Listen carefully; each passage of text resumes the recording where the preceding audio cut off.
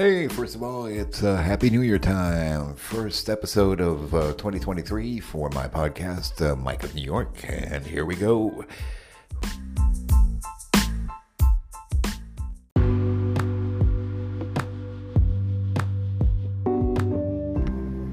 Here with the mayor of New York City, Eric Adams. Eric Adams.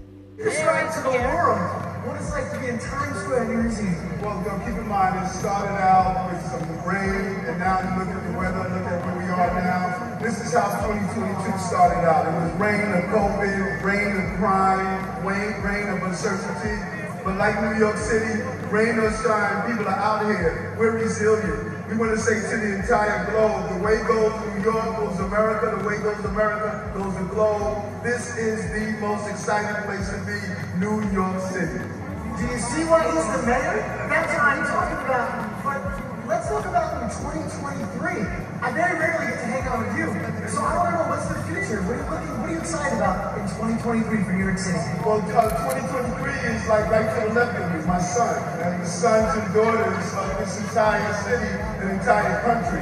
We have an obligation not only to make our planet better for our children, but make our children better for our planet. That is our obligation. And so when you look forward, we must know that there are difficult times, there's hard times, but we have to be consistent. And 2023 is our year. 2022 was my rookie year. 2023 is my Aaron Judge year. I'm gonna knock out the park this year. Good, I believe you. Thank you for coming to hang out with me. Take time. I appreciate you. And everyone, Happy New Year. See you soon. All right, New York City. Start things off. Let's go with Mayor Eric Adams. The mayor, of course, has a short message that was said in Times Square a little while ago. He was interviewed by one of the reporters from one of the television channels. I think it was ABC. And this is what he said.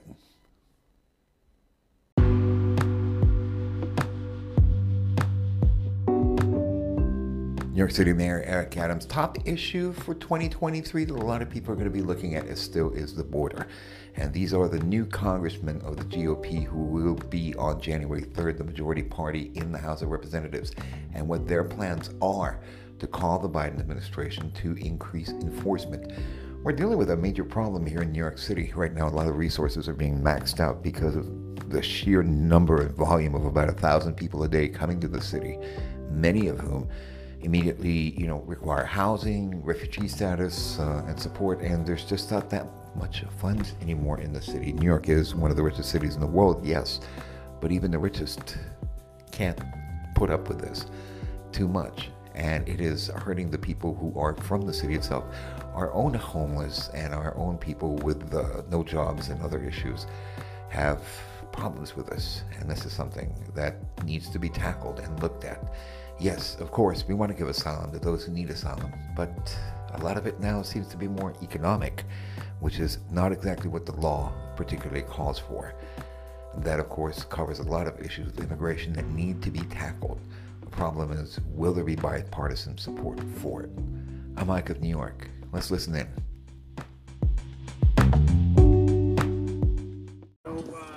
With that, we're happy to entertain any questions that you might have for us. Congressman, is there support? I should say my colleagues are happy to take any questions. Sure. Congressman, is there support within this group for the bipartisan framework in the Senate with Senators Tillis and Sinema? And is there support in this group for amnesty for DACA recipients? This is the focus of this framework is on border security. And I know we took painstaking efforts to engage our Senate colleagues, the leadership of the House, our fellow law enforcement and Border Patrol agents. So this is well coordinated with all stakeholders. And we're here to speak as one voice for the great state of Texas and for the freedom-loving people of Texas. And they expect us to lead on this. And that's exactly what we aim to do. And with the new powers and authorities in this Republican majority, we are going to do everything, as I said, in our power to make sure we change the posture and policies that are in place today which have created this chaos. So yeah, sure. Yeah, I just want to add, like, I've been around this topic for a long time, working for Senator Cornyn, working for Senator Cruz. What you just asked is what always happens in this town, right? People run to go do gangs of fill in the blank, to go cut some deals ahead of time. We need to restore regular order in this place to start with the ways that we can actually solve the problem. This plan is brought forward to be, as Jody said, specific to border security, right?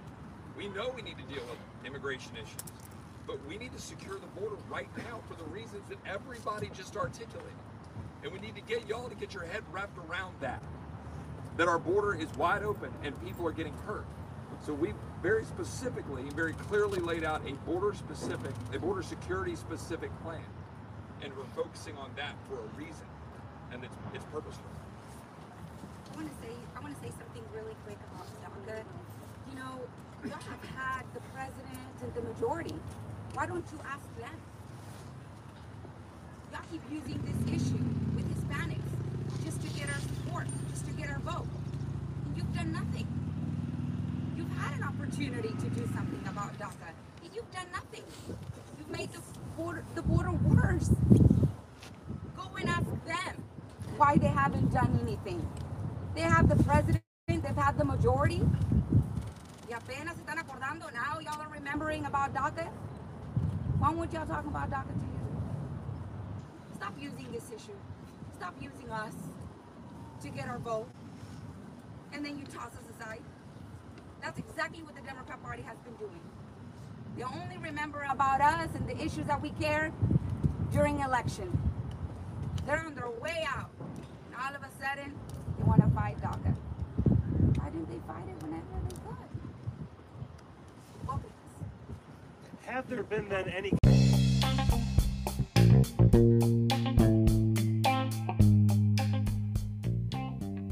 And of course, that's the latest from me for now. We'll have more for you throughout the year. Of course, this is 2023. Happy New Year, everyone. Thank you for watching, listening, and keep us here on Spotify. Last year, we produced an amazing 4,560 minutes of content. This year, we're going to top that. Hopefully, double it. We'll see. Thank you so much. I'm Mike K. Cohen, Mike of New York. Thank you so much for being on here. This podcast is produced by me, myself, and